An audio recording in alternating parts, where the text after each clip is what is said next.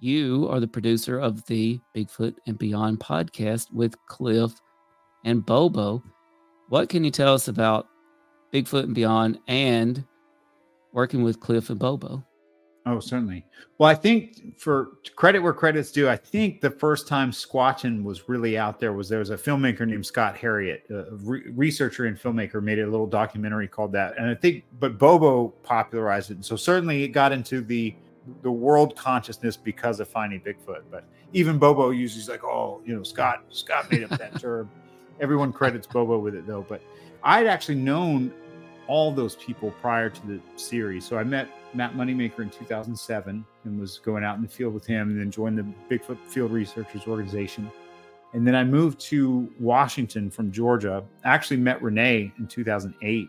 She was on a couple of field expeditions that I was on. Spent a little time with her there, but then when the show was being developed, she was one of the people that sort of got the call to be the non-believer, let's say. She kind of plays the role of the skeptic, so to speak. The Scully.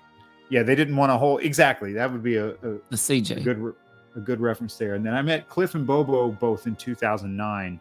Now, I'd known about Bobo for years because, he's a pretty legendary character in Sasquatchery and definitely has lived up to it. And so I was spending a lot of time with Cliff when I lived out there. And then the show got picked up. When we really bonded is Bob Saget, the late, great Bob Saget, had a series that was very short-lived called Strange Days on A&E.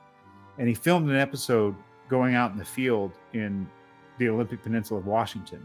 It was like Moneymaker and Cliff and Bobo and Bart Catino and me, and a bunch of us were present on that shoot, and you can see us in the episode. But he and Bobo, Saget and Bobo, really hit it off. So Bobo's like the star of that episode. Me and Cliff really bonded there, and then started being out in the field together a lot. And so when the show finally got greenlit, they went and shot a pilot in Alaska, and they decided to pick up a whole season, 6 episodes.